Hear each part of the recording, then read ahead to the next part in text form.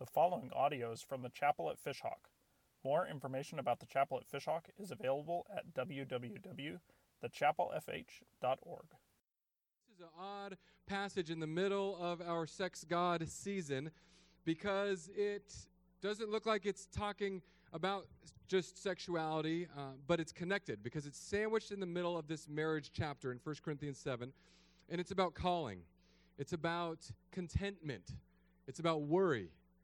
So if you've ever had questions about your calling, if you've ever found yourself struggling with being content with where you are and what God has for you today, or if you've ever found yourself crippled by worry, today's going to be your day. So we're going to pray and we're going to jump into the text. Hopefully you're flipping or scrolling there in the Word of God, and we will see what the Lord has for us this morning. Father, I pray that this morning as we read through your word, that you would speak to people right where they are at. That today we would learn in this place to leave our past mistakes and regrets in the past because they're unchangeable. Lord, I pray that today we would have a proper lens for thinking about the future, and that lens would not include worry or anxiety. Lord, I pray today for people who are questioning their calling in you, that they would find peace and contentment. Lord, speak to us today. Change lives today. Lead people into your family today. We pray all this in Jesus' name. Amen. Did you guys hear that? It's because it's so cold outside. The AC actually thought, I'll turn off. Rare occurrence in Florida. Keep breathing. There's plenty of you full of hot air in here to keep it going. On the flip note, I do want to thank Pam and Dawn for throwing an amazing gala, and Gary, the DJ. Where you at, Gary? Gary, the DJ. If it wasn't for you, Gary, I'd be walking normally today. Thank you for my knee injury. And this is a free, unsermon-related thing. When you are in your late 30s, the Russian squat dance is not something that is built for your knees, apparently. But I thought it's such a blessing because my sister-in-law and brother-in-law are moving in next week, and all of a sudden, I can't walk upstairs. Oh me, oh my, what a tragedy this is. I'm a terrible person. Jesus, help me.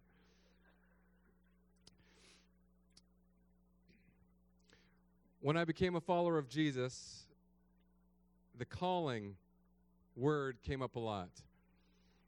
And oftentimes it does. Whether you become a follower of Jesus in school, as a child, or as an adult, you wonder, what does God want me to do? What am I supposed to do? And most of you here have some type of job, some more difficult than others, as the world scales them. Today is about this. How do you find your calling? What does it look like to be content right here, right now, today? Now, I know contentment is a difficult word, but I want us to look at, in this passage today, how do you know what your calling is? How do you operate in it with contentment, and why does it matter? So in verse 17, we start. Only let each person lead the life that the Lord has assigned to him and to which God has called him. This is my rule in all the churches.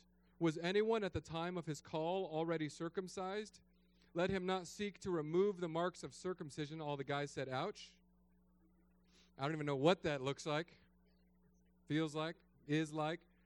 But people were trying to undo circumcision because they said, we're in Christ now. We don't want to be associated with the old ways. For neither circumcision counts for anything, nor uncircumcision, but keeping the commandments of God. Verse 20, each one should remain in the condition in which he was called. Were you a bondservant when called? Do not be concerned about it. But if you gain your freedom, avail yourself of the opportunity. For he who was called in the Lord as a bondservant is a freed man of the Lord. Likewise, he who was free when called is a bondservant of Christ. You were bought with a price. Do not become bondservants of men. So, brothers, in whatever condition each was called, there let him remain with God.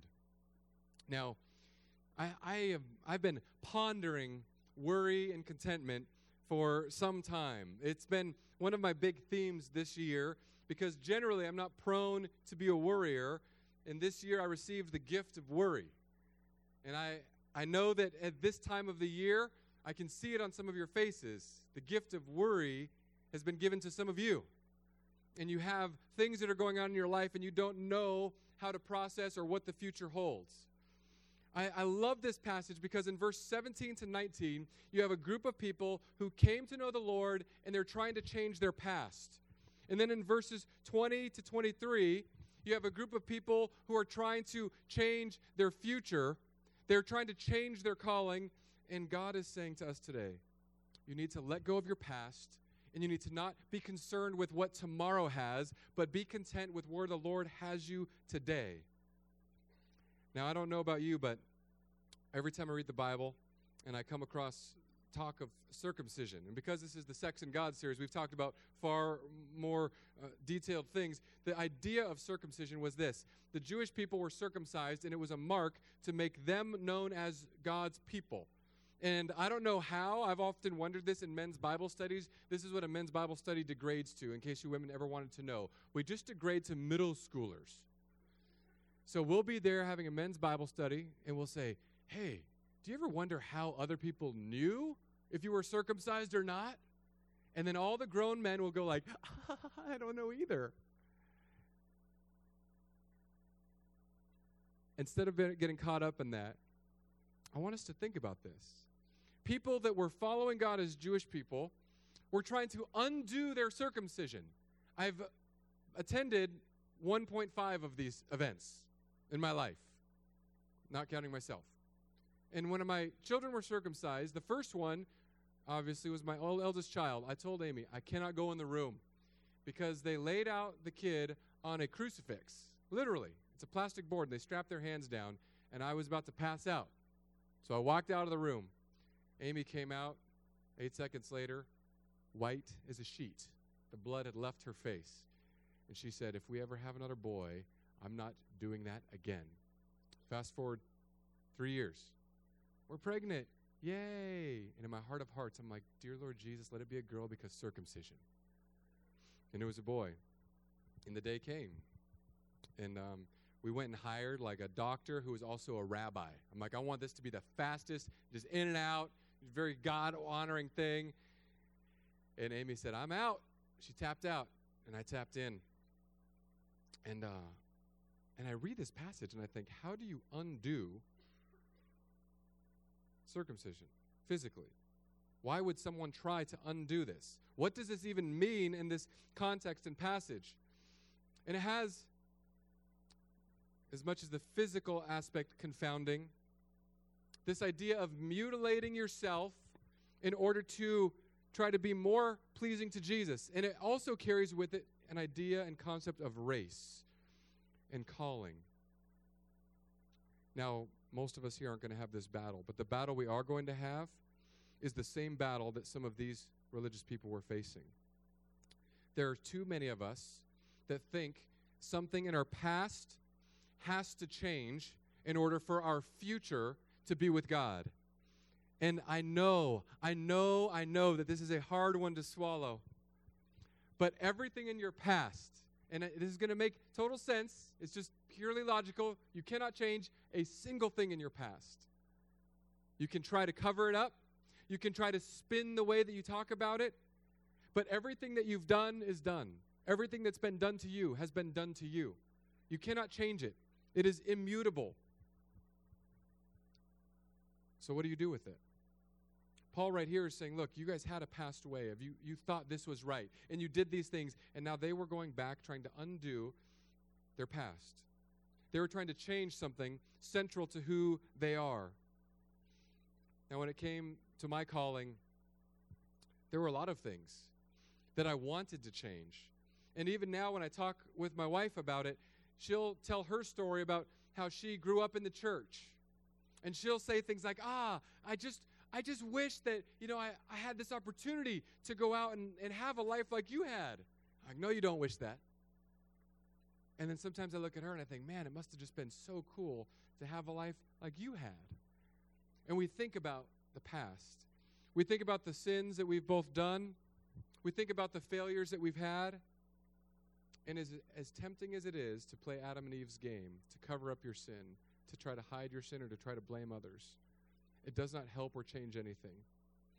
Just recently, one of my kids got busted doing something, and I'm not going to tell you what it was, because you'll expect this of my children. They're pastors' kids. Okay, I'll tell you what it was. Hopefully they're not on Facebook.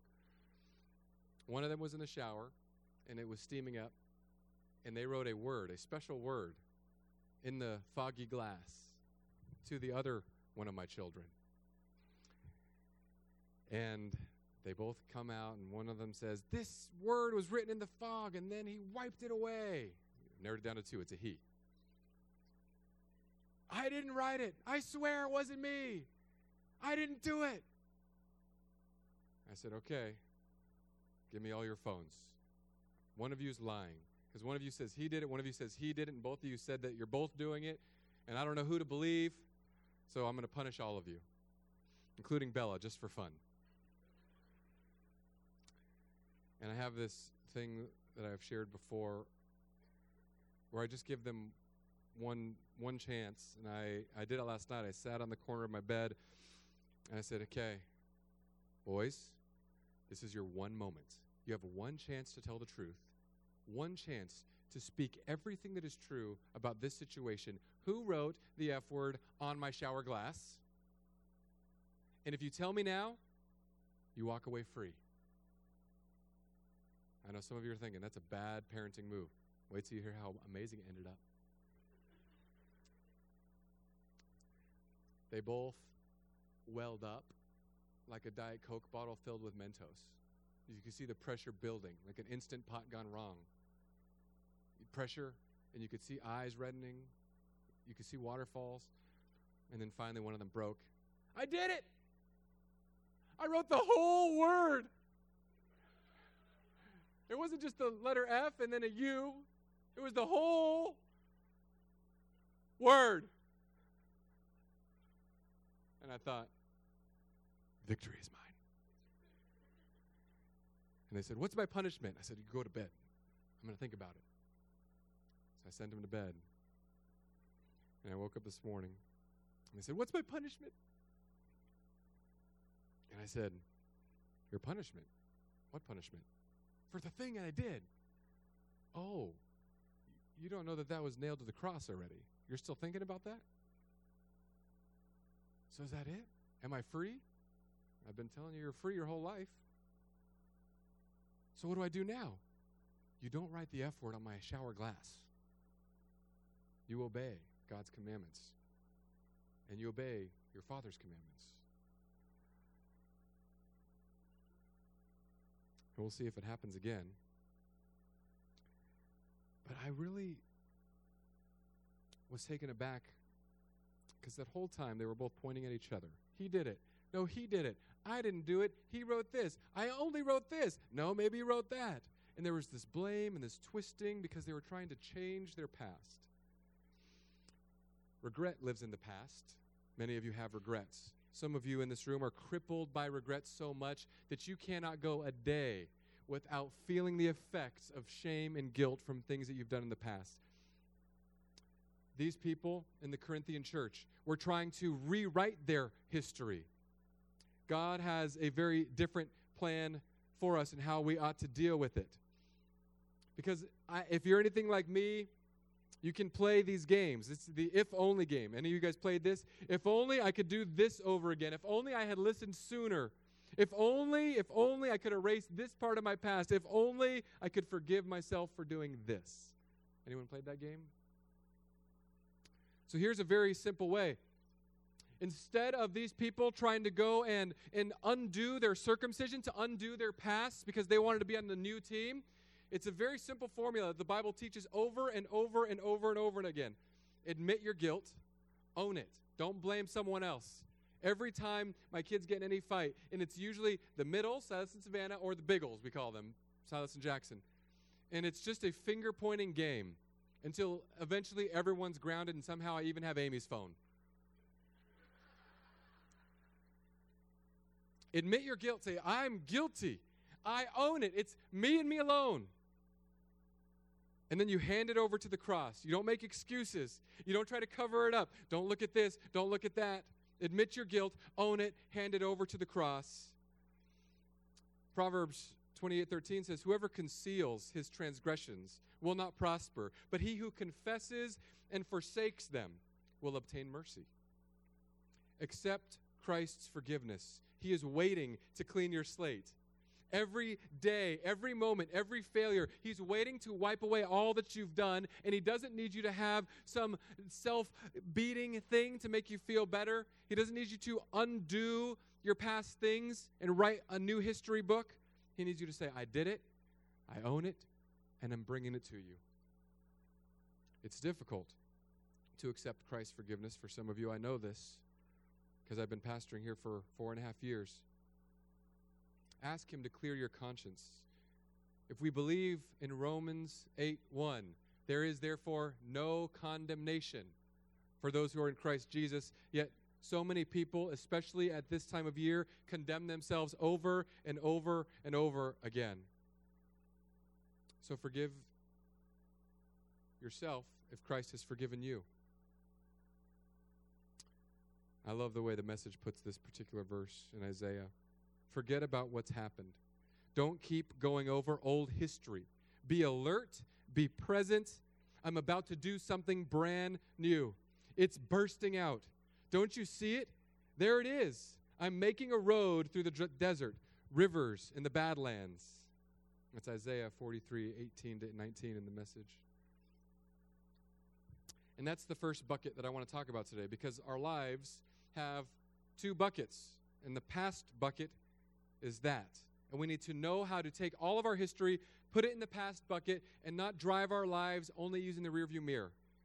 It's okay to look back and remember and to be grateful for what Christ has done, but then we have the future bucket, tomorrow's bucket, the bucket of worry. I know that nobody in here struggles with worry. I get that.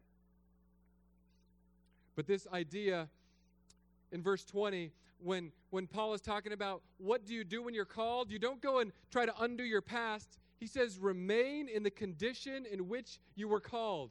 If you were a slave, just stay a slave, because it's all about Jesus anyway. If you were unmarried, the Bible's going to teach us next week, just stay unmarried. If you're married, stay married. You don't have to try to change everything up. You don't have to shake things up. Wherever God called you, be content in that day. But then it says, and it's speaking to the slaves, if you're a slave and you come to Christ, just stay under your master. And the Bible talks about freeing slaves, and it's anti-slavery as the Bible story develops. But Paul says, don't even worry about that, because you're a slave for Christ anyway. And he does say something interesting, but if you gain your freedom, go. And this speaks to contentment, because there are too many of us that are waiting for tomorrow to happen. You're waiting for something to break tomorrow, so much so that you cannot be content with where God has you today. Could be a health issue. Could be a knee issue. I've been telling people that this my first injury last February gave me a new perspective that I love, because I love things that remind me of my need for God. So when I heard my knee pop right about here where Peggy is, I was trying to get Corey to dance because he was feeling a little shy. So I went full Russian squat kick, and I rushed down, and I never rushed back up. And I remember thinking, like, this is going to hurt for quite some time. I felt the pop. My knee did that little, like, old school basketball thing where, like, your kneecap's like, hey, and it opens up and goes back down. And now people are like, oh, I'm so sorry. I'm like, why are you sorry? I get a step-by-step reminder that Jesus is my healer.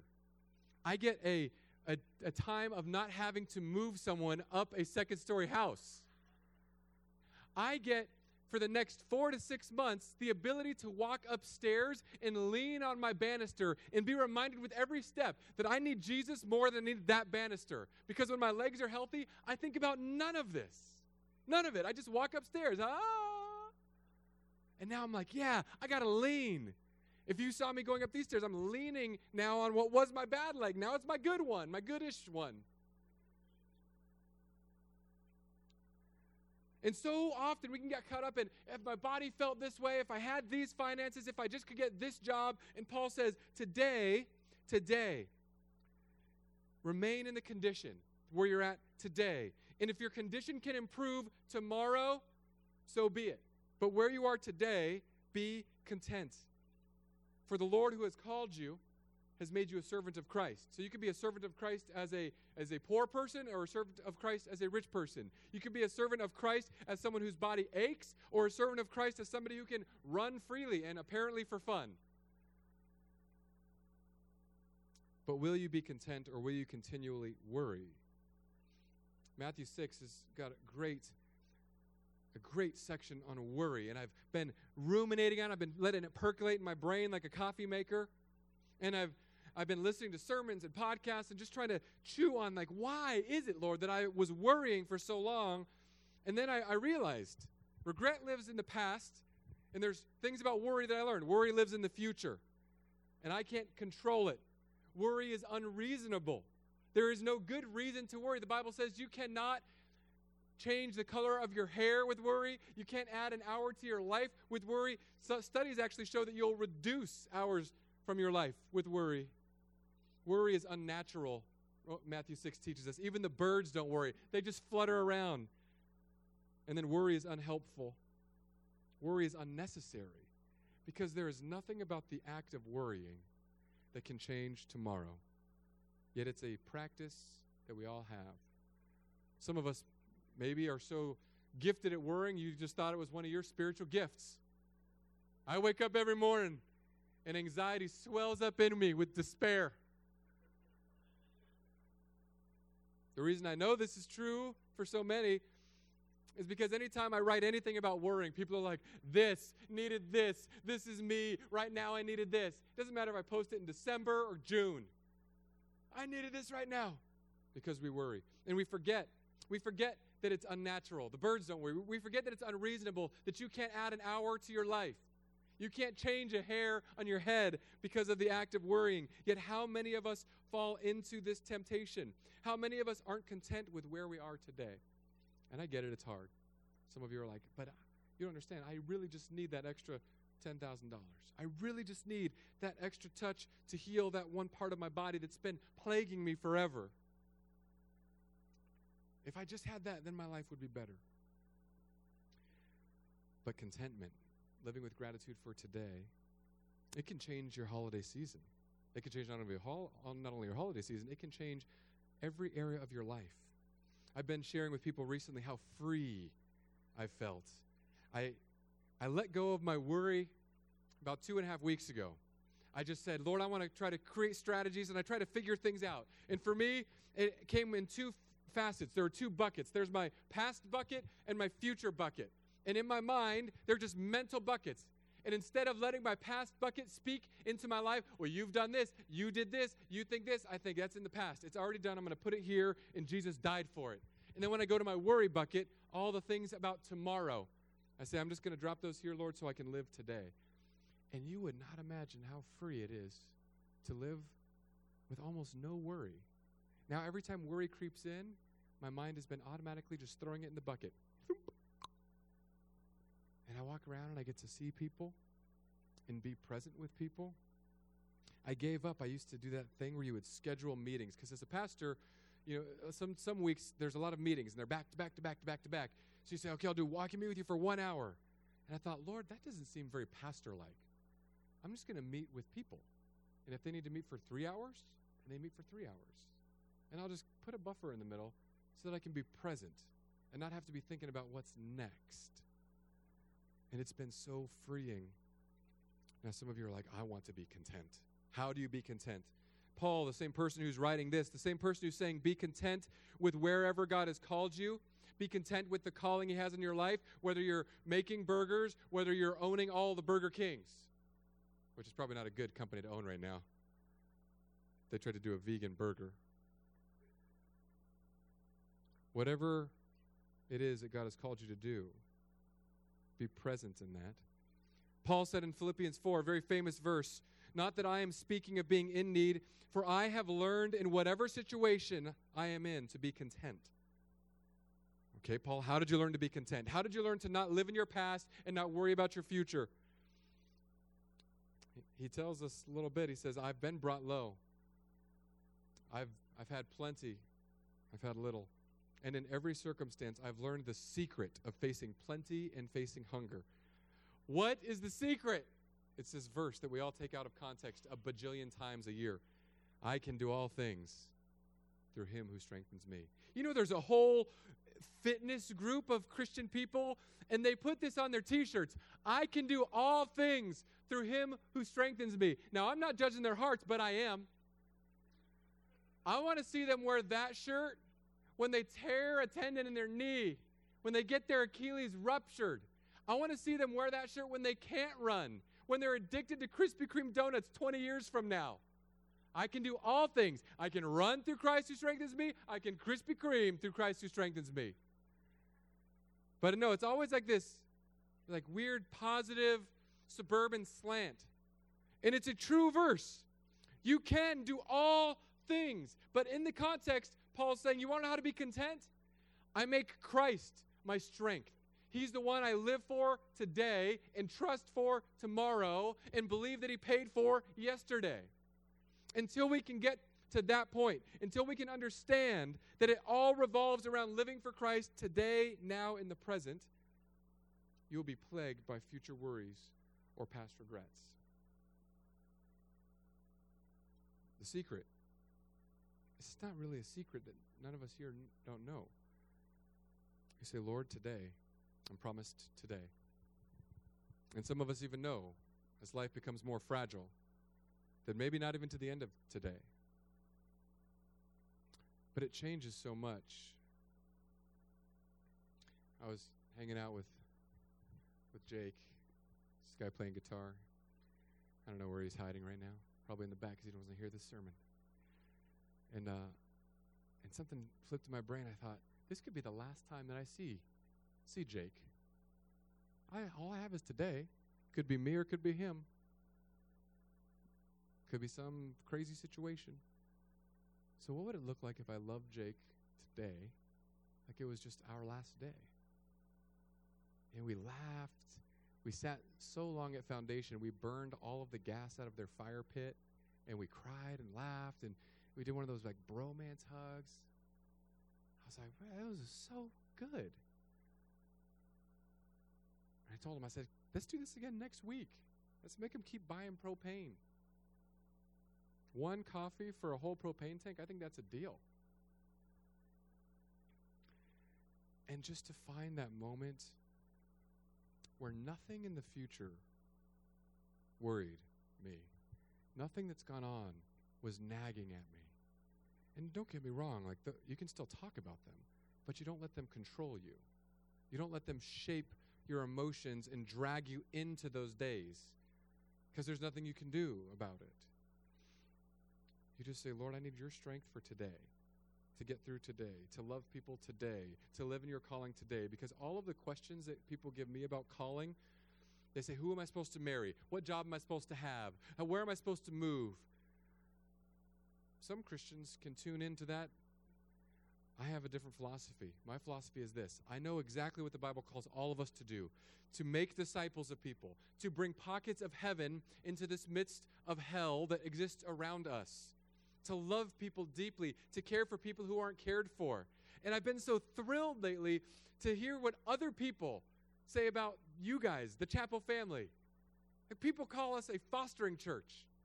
That's crazy to me. But you know what's even more exciting? I've decided that fostering is insanely harder than I ever thought or knew. Like, we did it for 2 weeks, give or take, with one child. Some of these people have 1,300 children.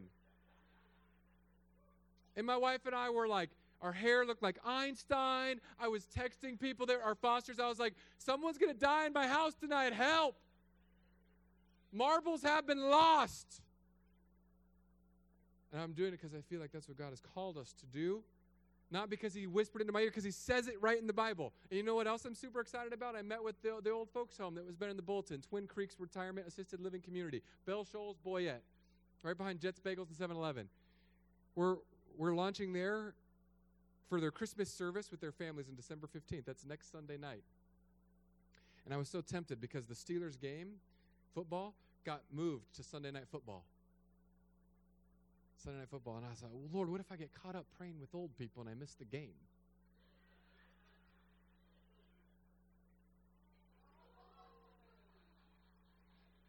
Lord, every prayer I've prayed for that man,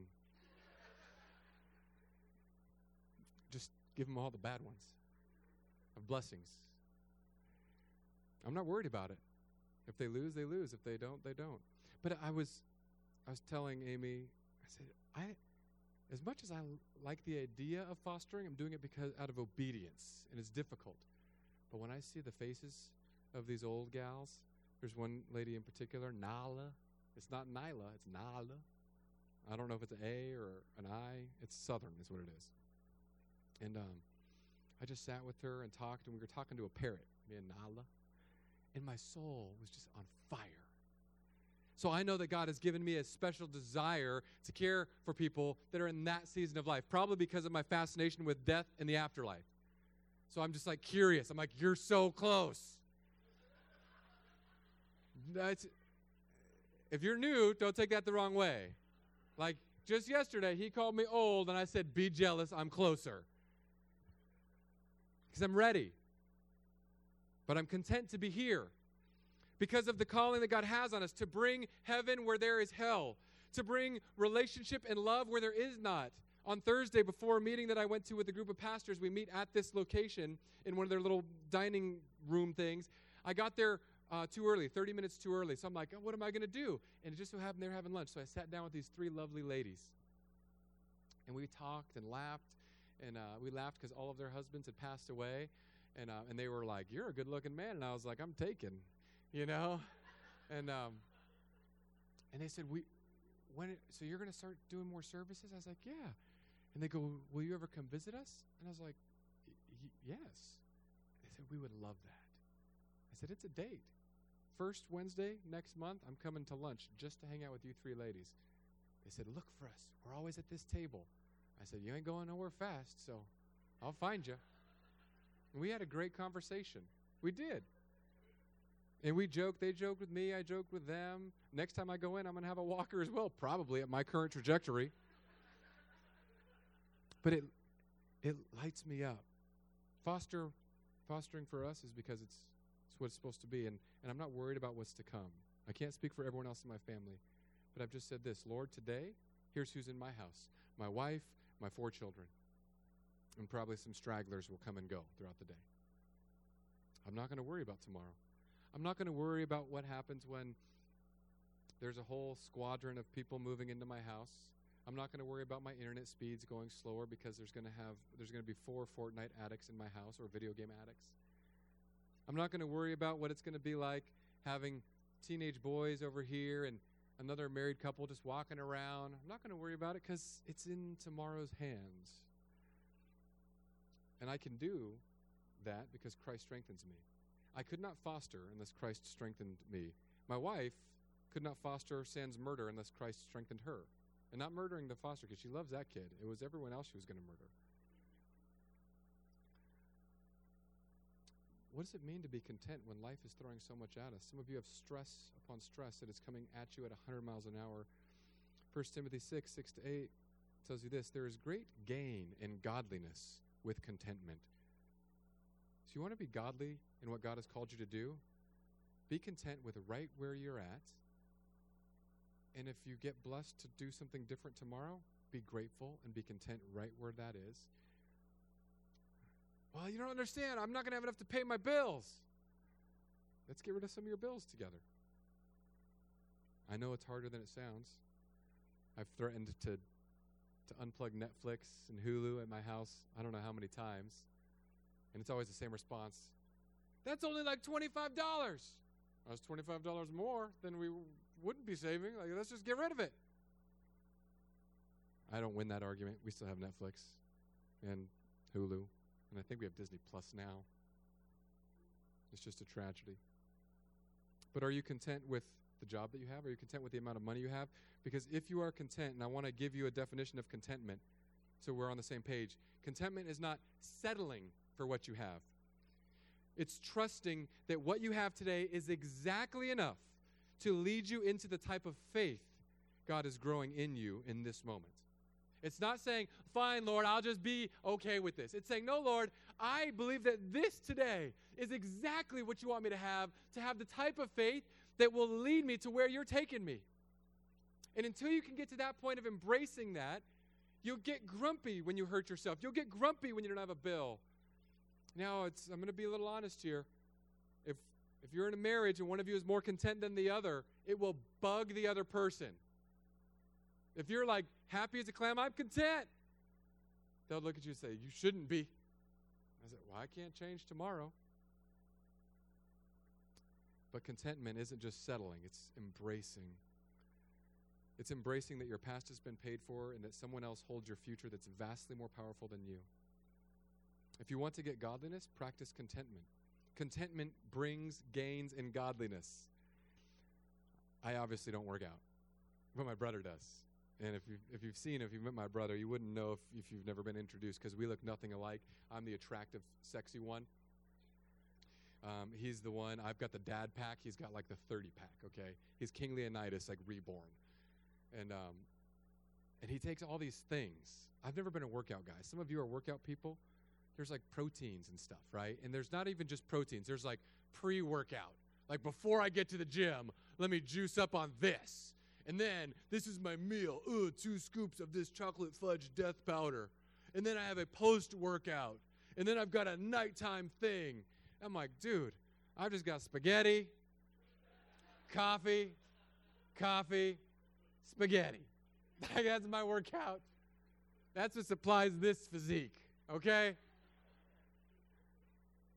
But I remember there's this picture that we have. Remember the picture, Mom, in Hawaii where we're playing basketball in the rain? It's when I had been like spearfishing every day. So I'm like pretty lean and gristly, not Florida fluffy that I have now. But Trent was just a high school kid. It was like if you just cooked a green bean stalk and put an afro on him. That's the Trent. That's all he was. And we're playing basketball. And I like the picture because we're drenched in rain. We're playing in our board shorts. And I'm just shooting. And that's the Trent I remember. That's the Trent I grew up with. I changed his diapers. And he beat me in arm wrestling recently. And when he beat me, I just reminded him, I changed your diapers. I don't care if you beat me in arm wrestling. I've changed your diapers.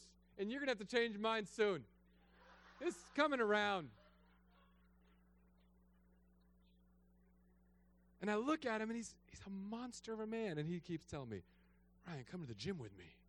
Let's do leg day. I'm like, Trent, I can't even dance without injuring myself. What do you mean leg day? If I walk, that's a successful leg day. Dude, I got this for you. If we'll do this, I'll get you. You just imagine, man, if you were as big as me at your height, you would terrify little children. Yeah, that's what a pastor wants. Just walk around Publix. Where's my hammer? You know? I don't need that in my life. Yes, I do. I don't need that. I'm content. Now, I look at him and I look at all that he goes through. And the Bible has a very simple recipe, not for gaining muscle, not for gaining physique, but if you want to be godly, the Bible says again and again and again, it's simple. Be where you are now for Christ, all in. Whether you're working a job you don't like, whether you're working a job you love, be all in for Christ. Everything that is around your life, that God has added to your life, they are not what defines you. What defines you is you are a servant of Christ, and your job is one branch off that tree. Your family is one branch off that tree. Your finances are one branch. Your hobby is one branch. And you can take those, God can move them, change them, chop them off, grow a new one. If you're in Christ, contentment is so easy. I've been content when I've had to go to my in-laws and say, can we live with you guys again? I got my whole master's degree sitting at my in-laws' dining room table, just plunking away, writing papers. And if you were like, wow, wasn't that tough? It was so easy. It was exhausting. And I loved them. But it's hard to be content sometimes. I get it. The reason why so often we struggle, I think, finding godliness in our own lives is because we are waiting for some magic thing to change in the future. Or we're waiting for something in our past to be so far in our own history book that nobody else remembers it. We're not willing to leave these things at the cross, and we're not willing to leave these things in God's hand, and we keep dipping in these buckets and living in days that aren't today. Contentment doesn't just say, I'm going to settle with what you've given me, God. It says, Lord, this must be. what you have for me.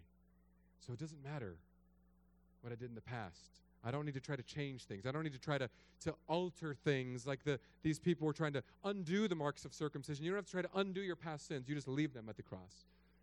And then as far as worry goes, sit in Matthew 6.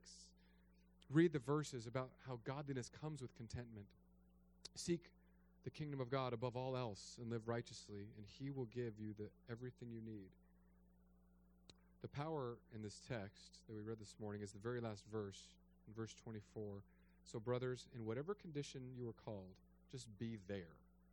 Seriously, just be there. Remain there with God. It's easy to try to pick apart things, but you've been freed. You've been freed from everything you've done, and you've been freed from having to worry about anything in your future. Galatians 1 says, "For freedom Christ has set us free.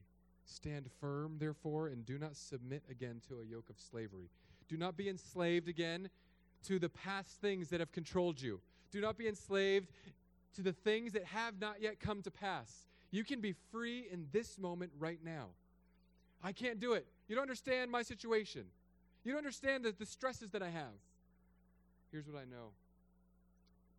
The things that we're going to talk about at this meeting at the end of the second service, they gave me 100 million reasons to worry.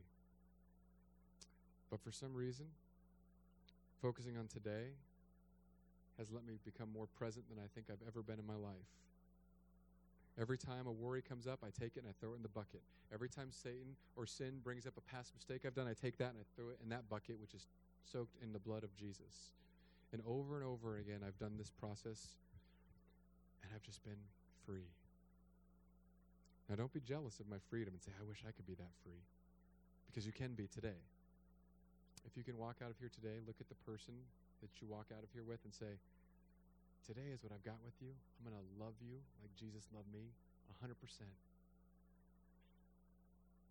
You'll find out a little taste of freedom when you're present with some old ladies and men. There's a handful of guys over there at the Twin Creeks Retirement Community. You'll see freedom, just joy, being present with them, not trying to get anything from them, because they have, they're not going to come out and say, here's all my money.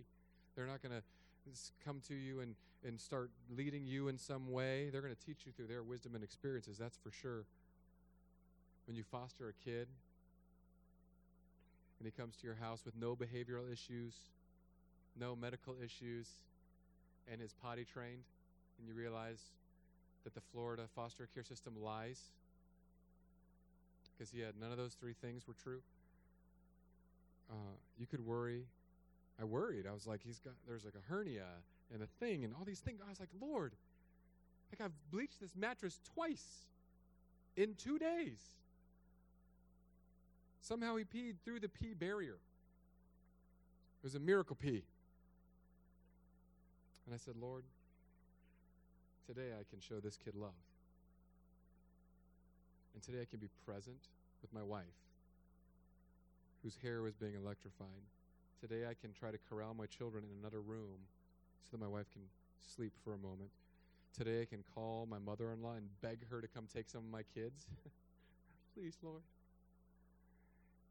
But if I just focused on today, it's so peaceful, because we can all manage one day, I'm pretty sure. So start with today. And try not to go hit it over the fence. Just say, if a past thing comes up and shame tries to creep in, I'm going to put it in my past bucket. If a worry about tomorrow comes, I'm going to put it in my tomorrow bucket. And I'm going to be here with God and with the people who love me today.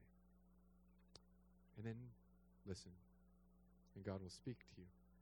If you're in his word, if you're praying to him, let his voice be your guide. And I'm telling you, it's the most exhilarating feeling to be free from worry and free from regrets, and to live as God has called you, to be content with the money, the sexuality, the relationships, the job, the status, to say, this is what God must have for me today, to be content. And I'll pray for tomorrow and leave those worries in his hands. To Christ be the glory. Let's pray. Father, I thank you. I thank you that you would love us so. that during a Christmas season, a season of stress with travel and family and bills and credit cards and debt and presents and questions and dinners and get-togethers, in a time, Lord, where people have questions about money, some people here wonder, what type of calling do I have? Lord, let your calling be dictated and shown by your word.